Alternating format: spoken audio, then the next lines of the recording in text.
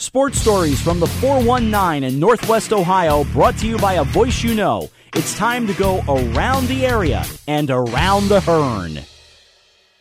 Welcome to September here on Around the Hearn. A lot of big things to get to news-wise, some wrestling news that just broke in the last couple of hours. But two terrific guests, Kaylee Yoder, the volleyball coach at St. Mary's, and Kenny Gilhooly from Your News Now Sports. Both terrific interviews and both talking about things going on. And Coach Yoder talks about the big matchup that Audible Glandorf's got here in just a couple of hours with St. Mary's. Those two will square off at the Supreme Court in a volleyball action coming up in a bit. Titans coming off of a school record 12 service aces for Maddie White, the senior. And those two on a collision course. Titans sit at the top half of the Western Buckeye League. St. Mary's trying to get it going, 0-6 and 0-1 in the league so far. But Coach talks about that and about everything that is going on with her program. The big news from the OHSAA. The dual-team wrestling state tournament is not going to be held in 2021. Now, this isn't necessarily a straight-up COVID thing, but the OHSAA has been trying to cut back costs to keep all 29 sports afloat. That's exactly what they say this is, a cost-cutting measure, but the individual tournament will still happen as it is scheduled. So that's at least a little bit of good news as far as things go on the wrestling front. What the world even looks like by then, who knows? But anytime you can get any piece of good news, that's great. The Lima News has an article that talks about this Friday night. The Battle of Auglaize County is Wapakoneta and is St. Mary's. You can hear that game, actually, with myself and Dennis Cisco on K94. Pregame starting at 6:15 and the kickoff around 7. Last week, Wapakoneta was walking wounded. They were missing 5 starters due to various injuries. But this week, that Lima News article I was talking about said Wapak will be without 11 starters due to coronavirus-related issues. They've had a lot going on in the past 2 weeks over there. 146 kids, I think I heard, were quarantined at one point. A lot of things, a lot of moving parts, obviously, in what that ball game will be. But as of I sit here recording this on Thursday afternoon, that game's still going on. So what that means and what that looks like, I don't know. But I'm excited to call the game anyways. It's always a terrific time when those two get together. Last year, went to overtime in Wapakoneta, was won by the Redskins. 2 years ago, came down to a pass interference play in the fourth quarter that ultimately ended up deciding, but the first time that these two teams will meet at Grand Lake Health Systems Field. Speaking of the COVID concerns, Lipsick and Pandora Gaboa had to have theirs postponed. Lipsick, I believe, just played Columbus Grove a couple of days ago in a 5-set match, but they've got some COVID stuff at Lipsick, so they are taking precaution. And on the flip side of that, Hopewell Loudon will start their football season against Gibsonburg. They've been cleared to open on Labor Day for the 2020 season. They had previously not played because they'd had some COVID stuff going on up there, but it looks like things are better now, and the Chieftains will get started against Gibsonburg. Bluffton University finally got sort of a green light. Men's golf starts tomorrow. The women's starts next week. Cross country starts in about 10 days. But they're going to put together a limited number of football, volleyball, and soccer events in October. So anytime that you hear a school go from nothing to something happening, it's always good news. Things may be under control, maybe starting to slow down a little bit. Maybe the world is getting back to normal, whatever that means at this point. But I always love to hear about schools getting started as opposed to having to slow down. And a shout out to the team of the week. This is something I want to make more of an effort to do here in the fall, through the winter, in the spring, as we're not all that far from this show being a year old, amazingly. And there have been some terrific guests, and I've got a couple waiting to hear back from the next couple of days that are going to be on here that I think you'll enjoy as well. But the team of the week, the Van Wert boys soccer team, had lost 28 straight matches dating back to 2016. They beat Defiance 3-2 on Tuesday for their first win since 2016. So that makes them our Around the Hearn team of the week. Who's happy most about that? Lee Kinsel. You'll hear from them, and then from St. Mary's volleyball coach Kaylee Yoder, and your News Now Sports, Katie Gohuli on the other side here on Around the Hearn. Danny the Dealmaker, have you ever noticed how Lee Kinsel Chevy Buick GMC is a little like a sports team? How so? Well, you got your Lee Kinsel team starters, like all of our salespeople. Yeah? And then you got your talent on the bench, ready to back up every one of those starters to ensure that the team wins, like our incredible service people. You know, you're right. A customer can come in, select their favorite, and be on their way in no time. Sort of a pick and roll. Now you got it. See us at 650 West Urban Road, online at LeeKinsel.com, and on the phone at 866-LEE-KINSEL. Talking high school volleyball now here on the show with the head coach of the St. Mary's Rough Riders and Kaylee Yoder. How are you? I'm good. How are you? Terrific. Kind of a slow start to the season so far. You sit 0-6 right now, but I've read a lot where you talk about kind of things come together for a set, maybe a set and a half, just haven't been able to kind of put that together for 3 sets. Yeah, I've been talking a lot to my team lately about just the consistency of play. We do have 6 returning starters, but we're also pulling up the 3 freshmen. We have quite a young team. We have the 4 seniors, and then the freshmen that we have are really getting a lot of playing time. So we're just working on consistency and high level of play, not being scared of making mistakes and just making teams earn every point across the net from us. I've heard a lot of good things about, and you talked about it in the kind of the preseason stuff about Hallie Houston and about kind of her IQ for the game and how it's looked at by a couple of WBL coaches that I talked to that they believe she's going to be one of the better players going through her high school career in the WBL. Yeah, Hallie Houston, all of the young girls. I mean, I don't want to take anything away from my senior class. They are great leaders. They also have great volleyball IQ, but the talent coming up, they're getting a lot of playing time for the simple fact that they have great court awareness. We're really just working on getting those young girls out of their shells, and I keep telling them, you have to make me notice you on the court. I want you to shake off the nerves and just play the way you know how to play. So you get this job, and in your first season, you have probably one of the oddest transitions in terms of everything that goes on. What's this year like for you from the time you take the job in May, trying to build up the program? All right, we might get some summer stuff, and then kind of how it played out before your season started. Yeah, so it was just, I have to honestly just sing praise for my players and my other coaches. They have just done an amazing job, being able to roll with the punches and take it day by day, willing to practice when we need to practice, longer practices. We had a quarantine actually for the first almost 2 weeks of the season. We weren't able to get into the gym until August 6th. So that first week of practice, we were practicing 2 times a day for 2.5 hours, just trying to get our team rolling, get players used to one another.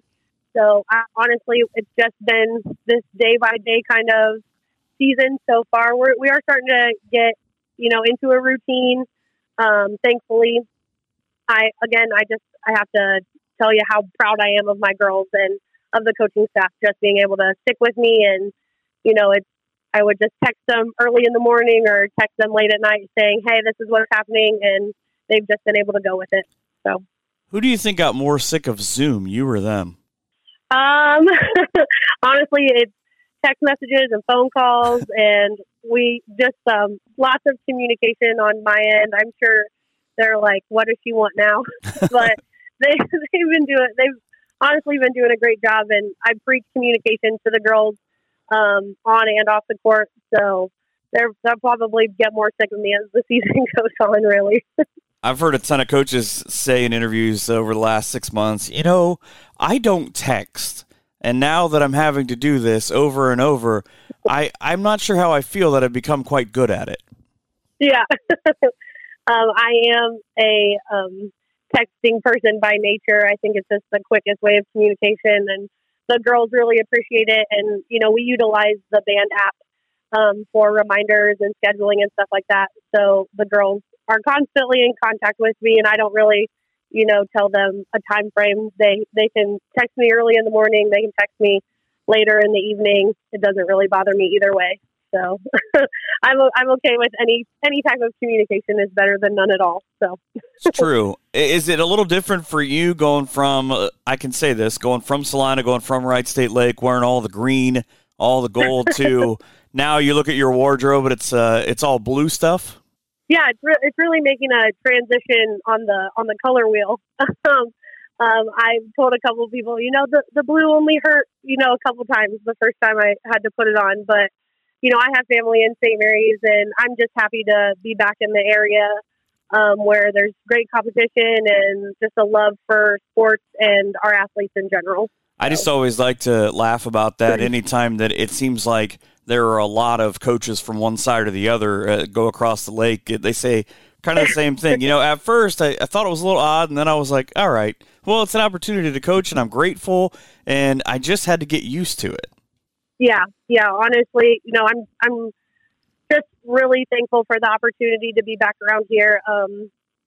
Living out in Arizona just kind of made me appreciate the sense of community that all the sports around here have, the great competition that both the WVL and the MAC bring to our schedule. So I'm just, again, I feel completely blessed for the opportunity to be in charge of a program like St. Mary's. Last time out, 3-0 loss to New Knoxville. Sort of what didn't go right in that matchup? It's, kind of the same story for us. I think we can start out really well, or we start out a little slower, and then we're either digging ourselves a hole, or serve receive just isn't going as we planned. Our main focus is taking care of the ball on our side, passing really well, and then having our setters give it to a hitter that's really going to be able to finish and get that kill. So I think our defense is working hard, and they're keeping the ball in play for us. Now we just need to really work on our offensive part of the game, and our hitters really need to focus on just putting the ball away. Well, the last couple of nights is any indication, your next matchup at Otto-Glandorf, the Supreme Court, not an easy place to win. The last team to do it was actually Salina in 2009 in the WBL, but they had a big serve performance. Maddie White had 12 aces a couple of nights ago. Knowing how you're going to how her spin is, do you prepare your girls differently to receive that? Yeah, practices are really have been lately very defensive heavy, serve receive heavy. Just a lot of different drills. I'm okay with the girls changing up who's in serve receive based on how people are passing game by game. It's just a communication factor for us on the court. The girls, if they make a mistake, they just have to be willing to shake it off. As far as preparation for a strong serving team, we'll definitely go through our lineup, see who's more than comfortable to be back there passing. And I just keep telling the girls, you have to want to pass the ball. You have to be back there. You can't be scared of any server who's behind the line on the other side. I swear I hear a little bit of a setter mentality there and it makes sense coming from you. Yeah. I honestly, I put a lot on my setter shoulders game. They're really running the offense. They tell the hitters where to go. Defense also, I just think defense wins games. And our defense and our setters are telling the hitters where to go, how to cut the ball onto the court, how to stay away or tool the block. So, yeah, my setters, I have a sophomore and a freshman, and they both have been doing a phenomenal job. Tons of sets. Now we're just working on finishing. Well, I look forward to what you're going to do in your tenure there. I wish you guys nothing but the best. Thank you. I really appreciate it. I'm looking forward to the rest of the season and more seasons to come. That's St. Mary's volleyball coach Kaylee Yoder back here in just a few. Danny the Dealmaker, have you ever noticed how Lee Kinsel Chevy Buick GMC is a little like a sports team? No. How so? Well, you got your Lee Kinsel team starters who have all the experience and can really make things happen, like all of our salespeople. Yeah? And then you got your talent on the bench, ready to back up every one of those starters to ensure that the team wins, like our incredible service people. Yep, deep bench there for sure. Then you got the front office personnel. That's all of us. You're right. Lee Kinsel Chevy Buick GMC is a lot like a sports team. And if you add in our playbook, which includes so many ways to score on a new or pre-owned car truck, the simile is complete. It is, and with our biggest in the area, Lee Kinsel Selection, a customer can come in, select their favorite, and be on their way in no time. Sort of a pick and roll. Now you got it. See us at 650 West Urban Road, online at LeeKinsel.com, and on the phone at 866 Lee Kinsel. Like Chevrolet says, find new roads. And Danny. Yeah, Coach? I hope you can dance. We need some cheerleaders. Talking about local media on this show, I've said forever we've had a lot of people who cover sports in the area sort of giving their perspective, and I've had this young lady's boss on before. It's a very low-rated episode with Jason Geyser, but University of Alabama graduate and Katie Gilhooly is in a completely different world right now, not only with driving in the land of Dollar Generals, but you've gotten quite a bit of a different look at sort of how the world works, I would imagine. Yeah,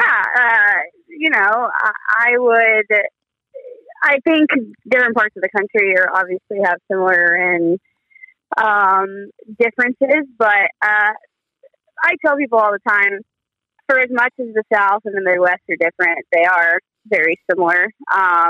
Just the people, I think they're still, people talk about Southern hospitality, but I've, been welcomed with open arms here in Northwest Ohio. So while I do believe Southern hospitality exists, I think the people around here are pretty nice too. So you can pat yourselves on the back for that one, because we still have, I grew up in a decently rural part of Alabama, so we still have cornfields and cotton fields and soybean fields and all that stuff.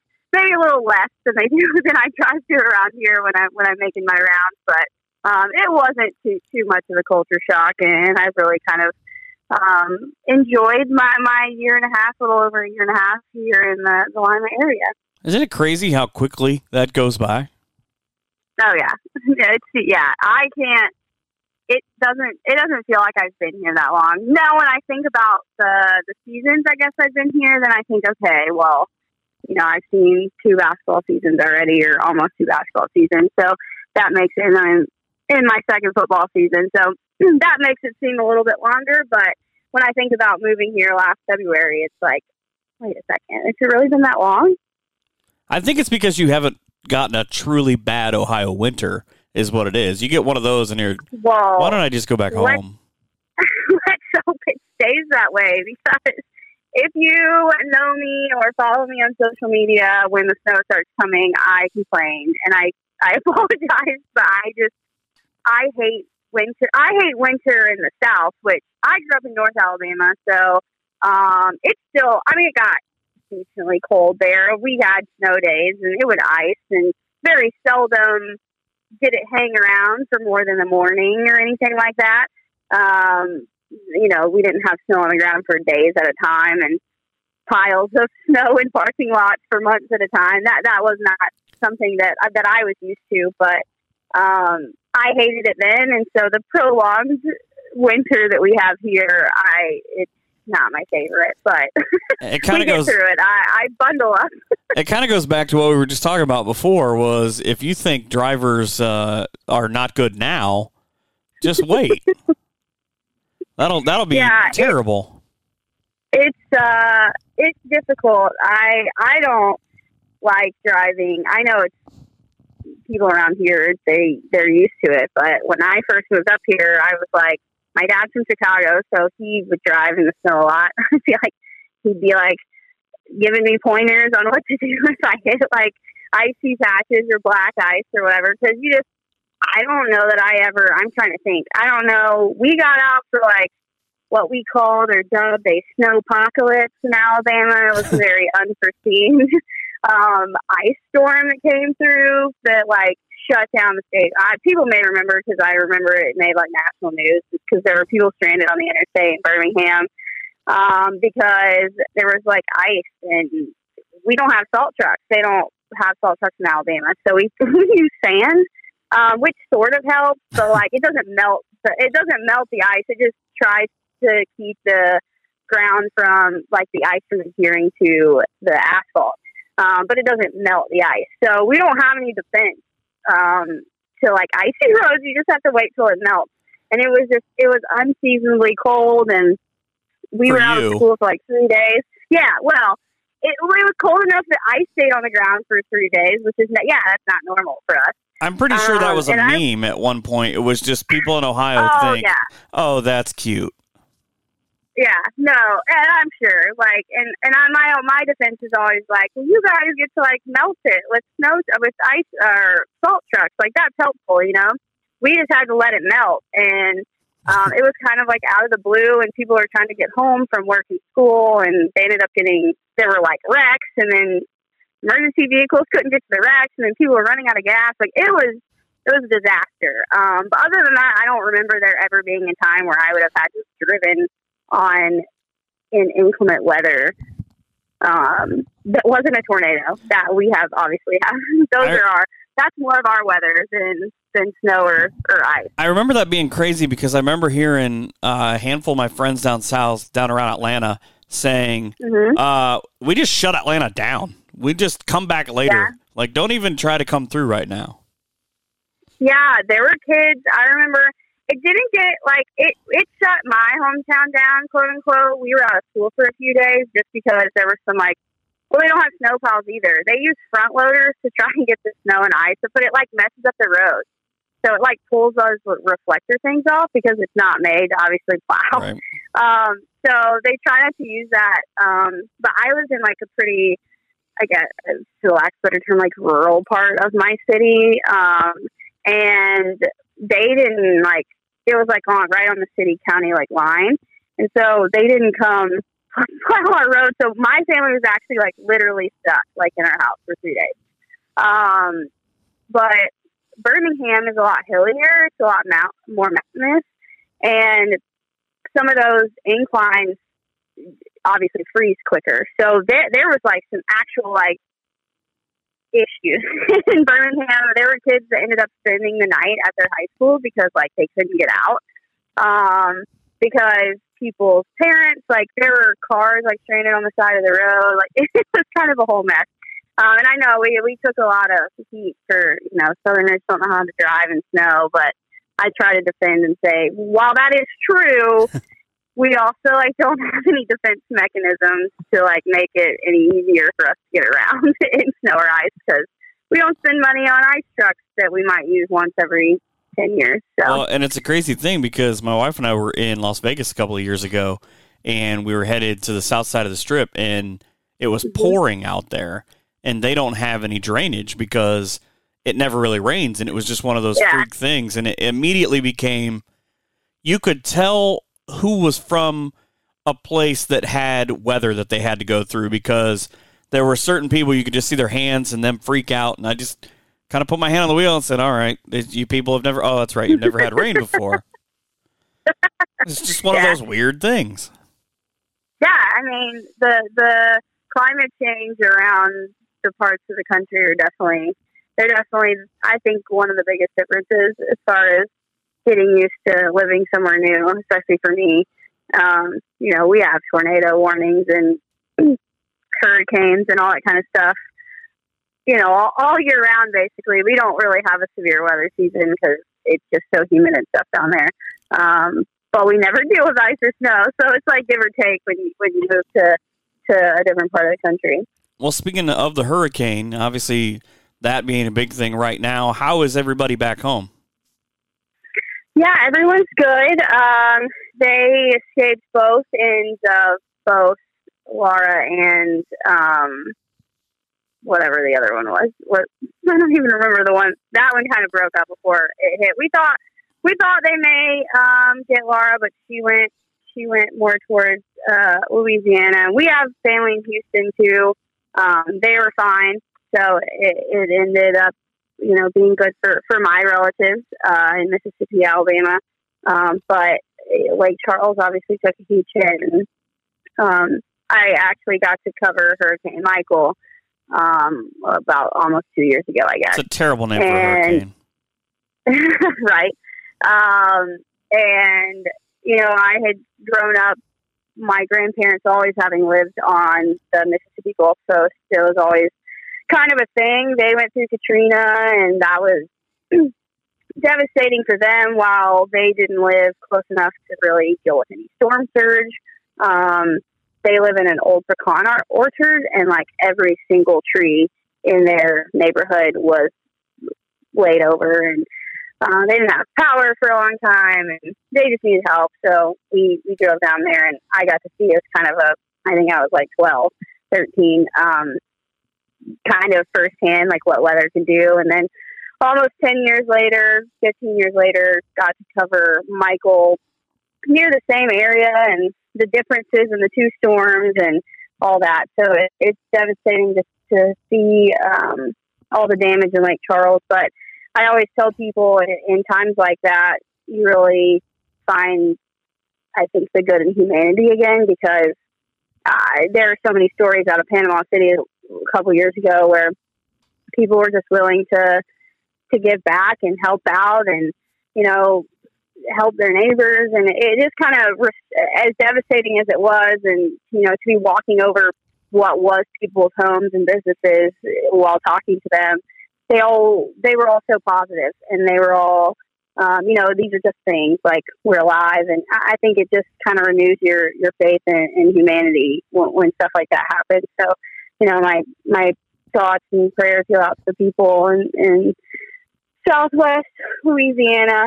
But I have no doubt that they'll come back bigger and stronger, because I think people always do after things like that. So it would be fascinating to listen to the two versions of the Katies have a conversation kind of about how they look at that and see how your view from then to now has sort of changed, but probably in some ways stayed the same.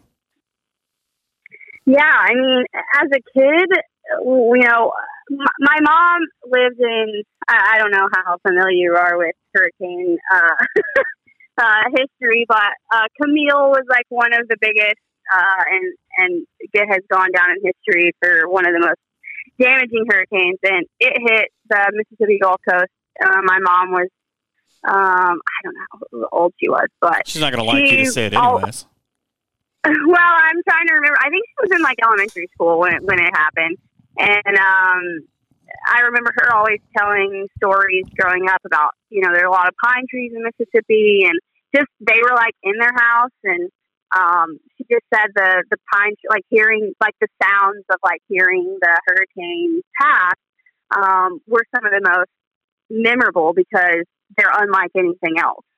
And, you board up your house and you prepare as best as you can and all those things. But she said the pine trees, like, snapping sounded like toothpicks, like, breaking.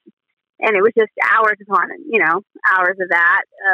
And they survived that, and with minimal damage. And then 20, 30 years later, Katrina hit my grandparents' house, and they survived that too. So but I got to kind of see that firsthand. And I don't think you really realize that 12, 13 years old, like how powerful, I guess, weather and nature are.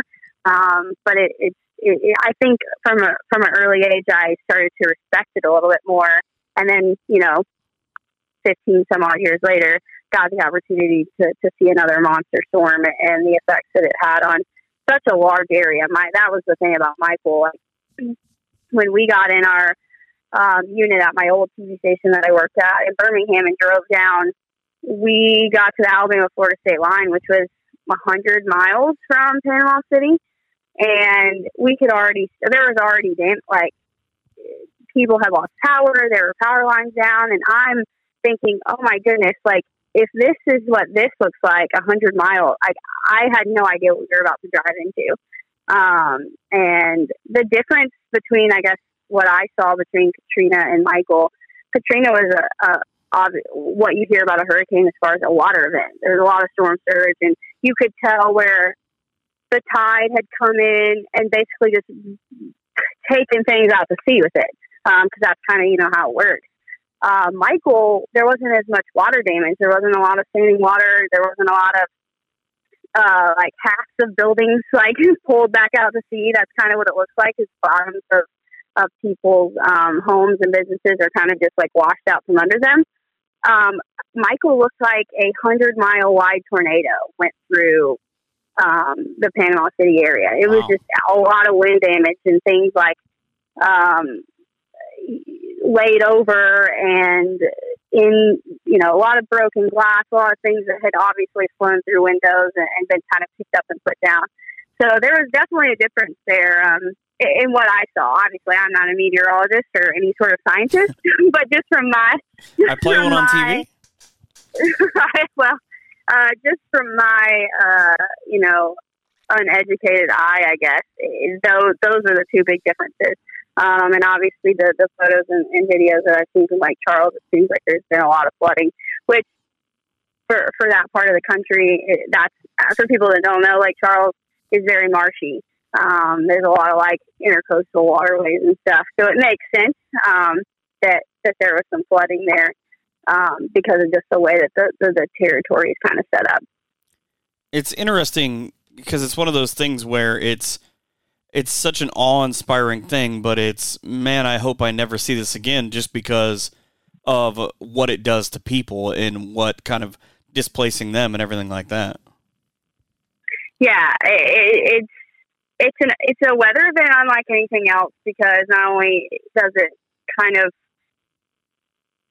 involve water and wind and all that stuff, there are tornadoes that spin up in the middle of them, and depending on which side of the hurricane you're on, obviously the right side of the eye is worse than the left side because of the way the rotation works. So depending on, where the hurricane hits, based on how many days out, they can kind of tell which way it's going to go.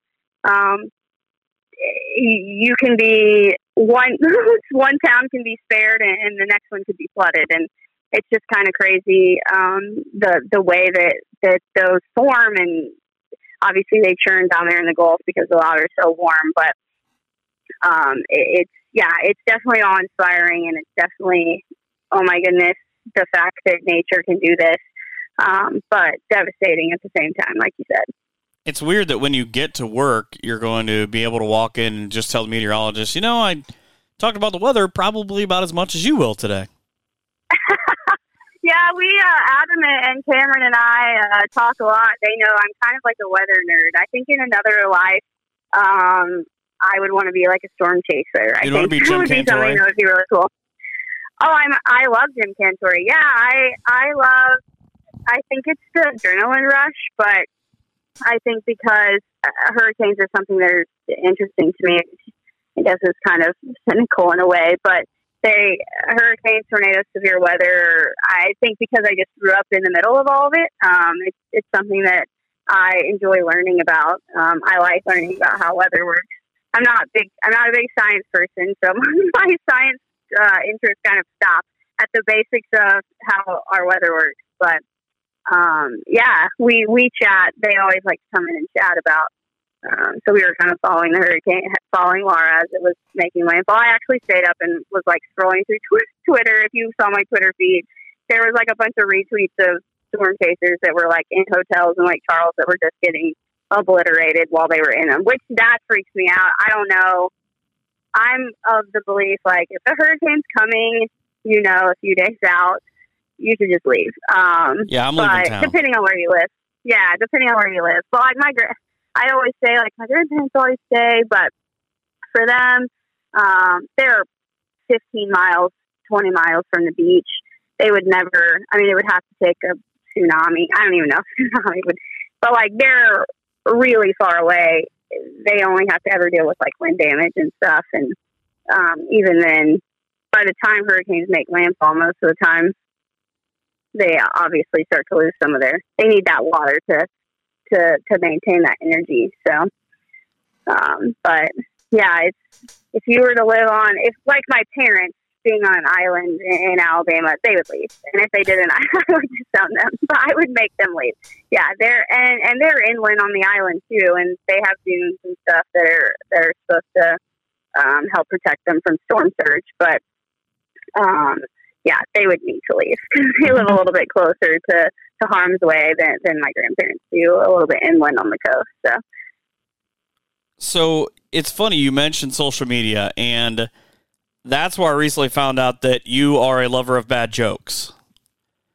Because I laughed at the thing that you shared about how when you were a producer you gave the weatherman a joke.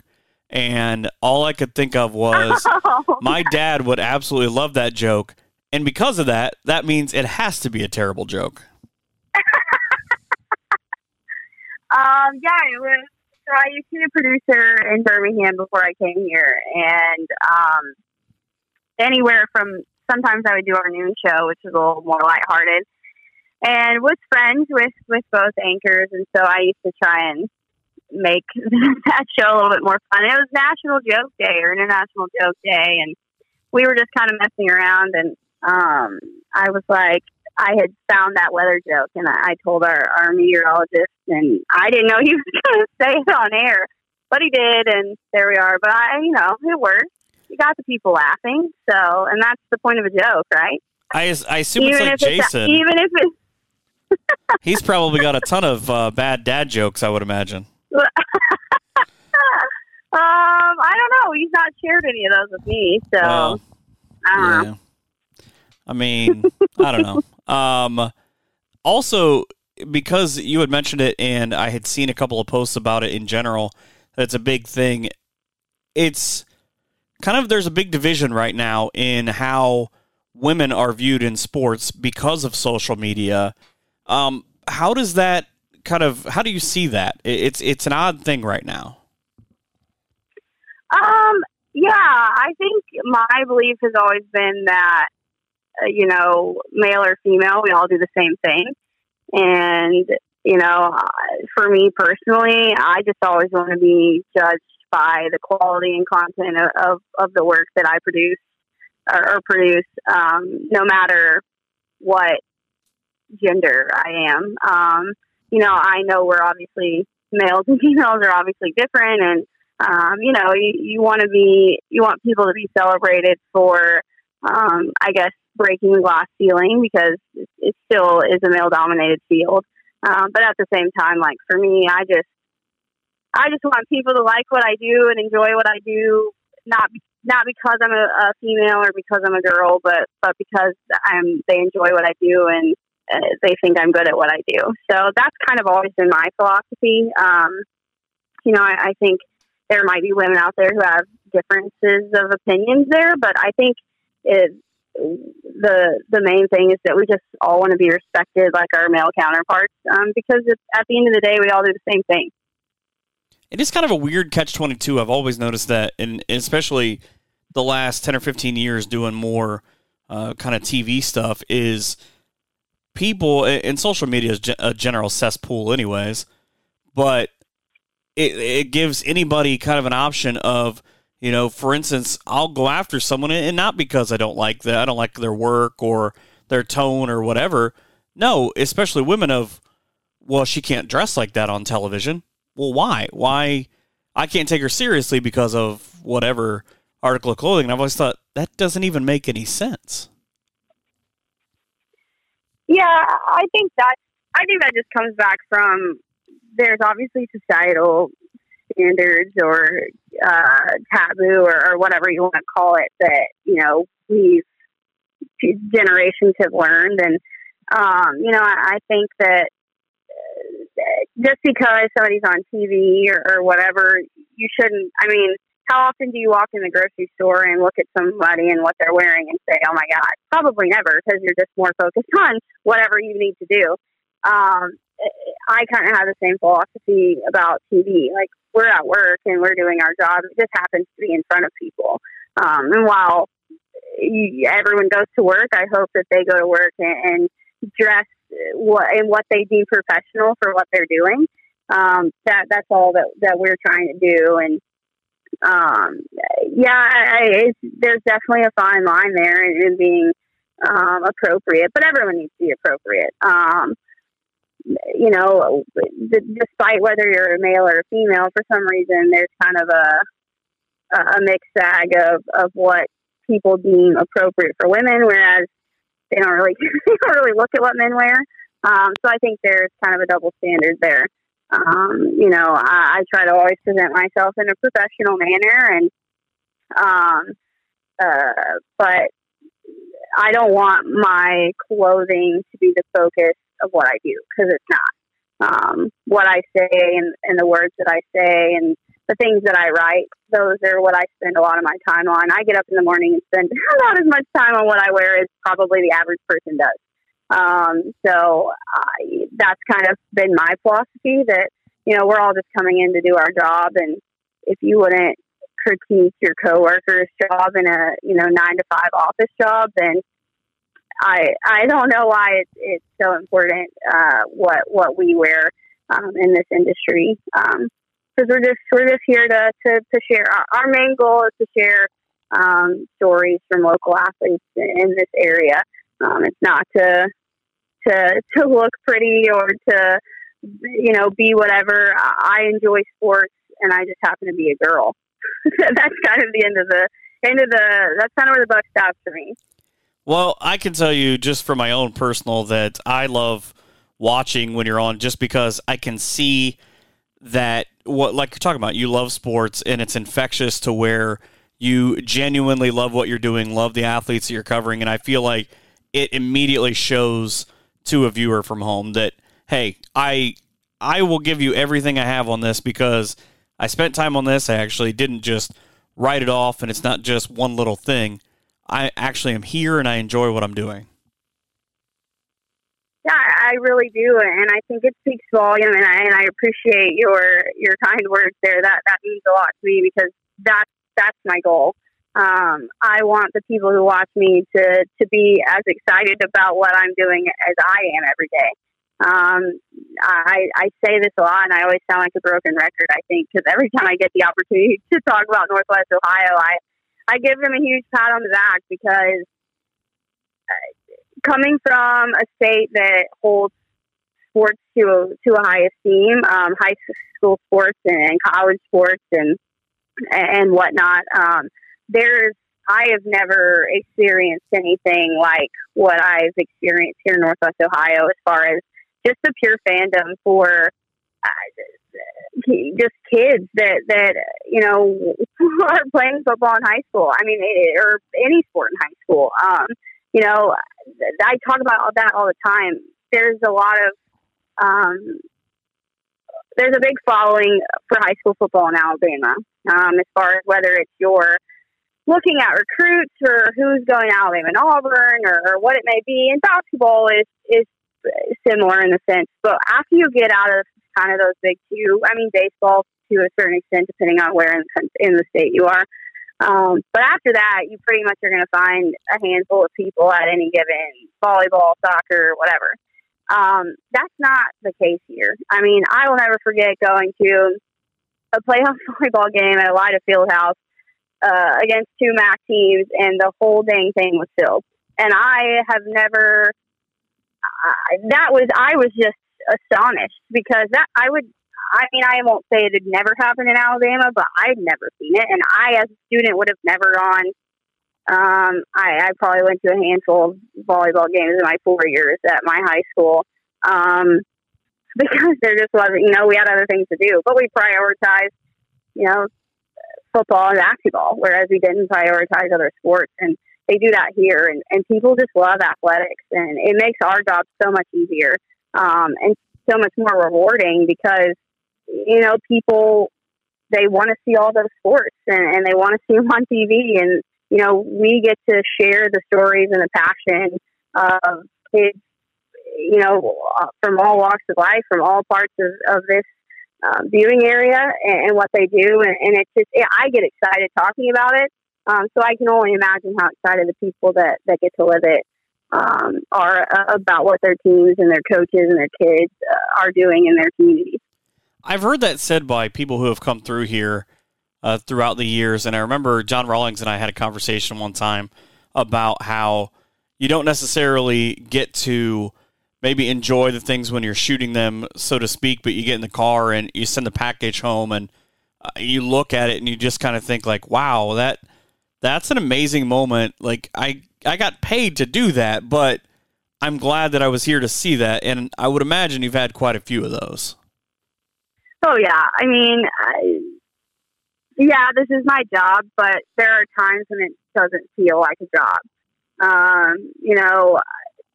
I got to cover, I can't even remember how many state titles in this last school year, and obviously would have probably been more had we been able to finish out the spring. And the winter, we could have had maybe four more. Spring, yeah.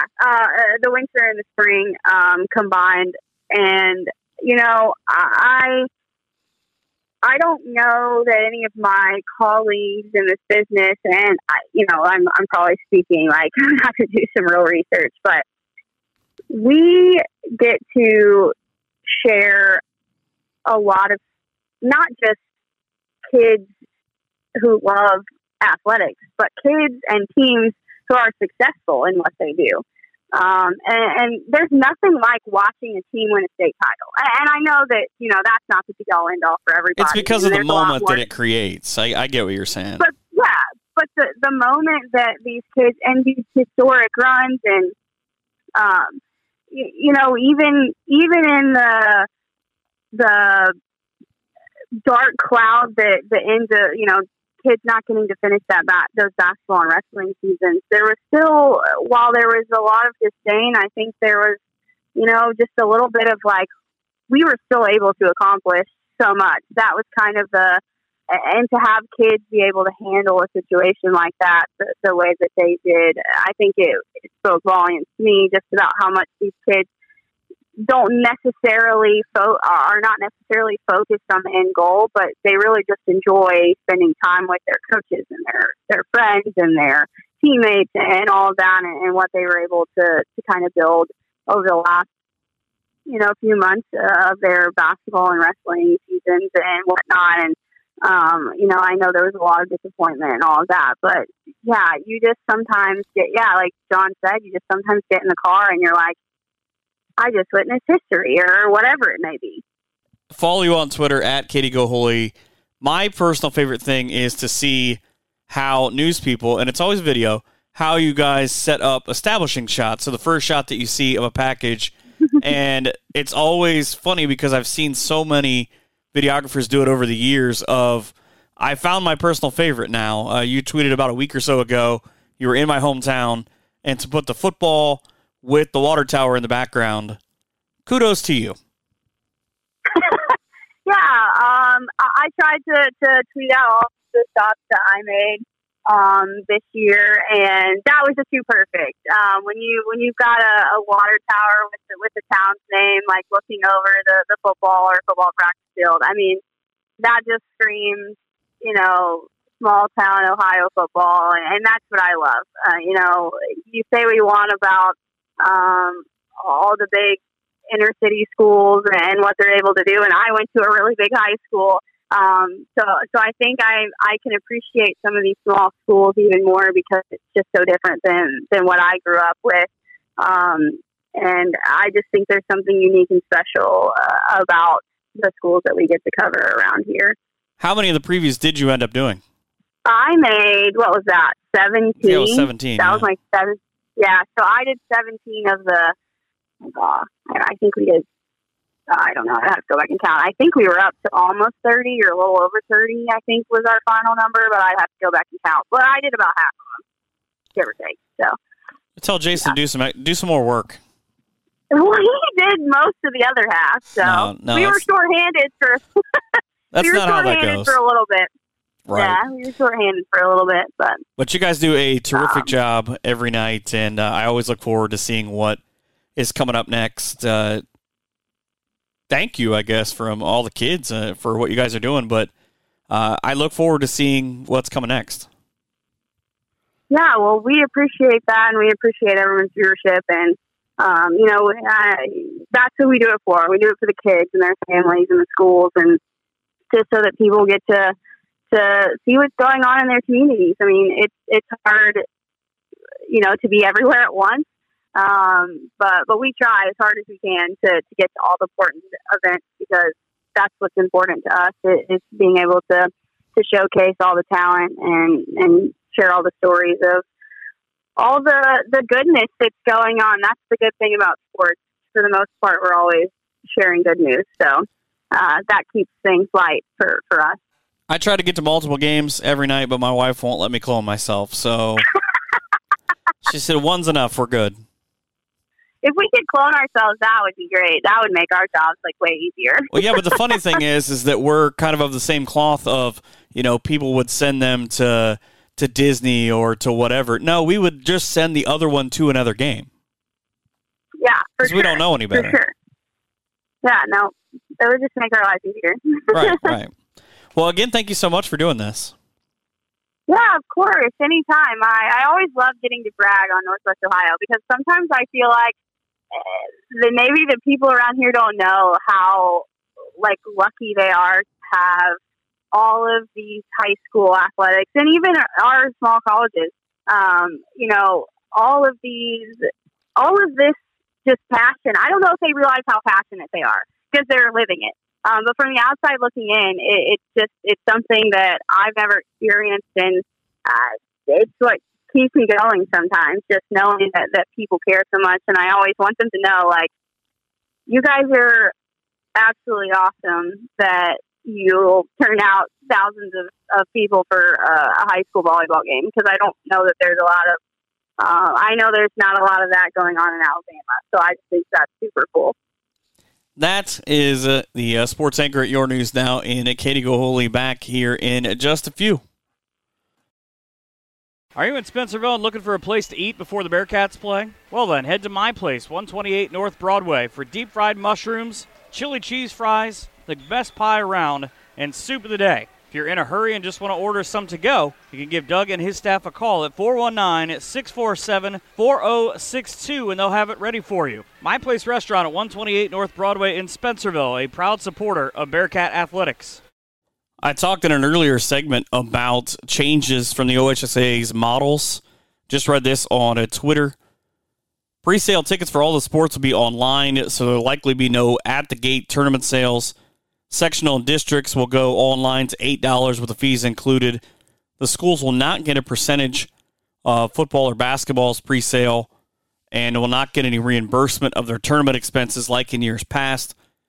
A $25 tournament entry fee will be instituted for bowling, golf, gymnastics, cross country, and tennis. And the OHSAA will not pay bowling tournament lanes fees or golf tournaments greens fees, in addition to what I was talking about earlier with the wrestling tournament, the duels, the team tournament suspended for 2021. They'll still have the individual, though, so that's the one piece of good news. Just something to think about on the way out. Michigan Council reinstates the 2020 football season. So interesting how things, again, starting to turn back the other way. Thank you so much for tuning in and listening to this week's episode, and to Kaylee Yoder and Katie Goholi. You can find Katie on Twitter at Katie Goholi. I recommend you follow her. It is always interesting to kind of get a perspective from everything going on and about what's going on in your local area. I hope you enjoyed both conversations. That's all I have for this week. Thanks for tuning in to Around the Hearn.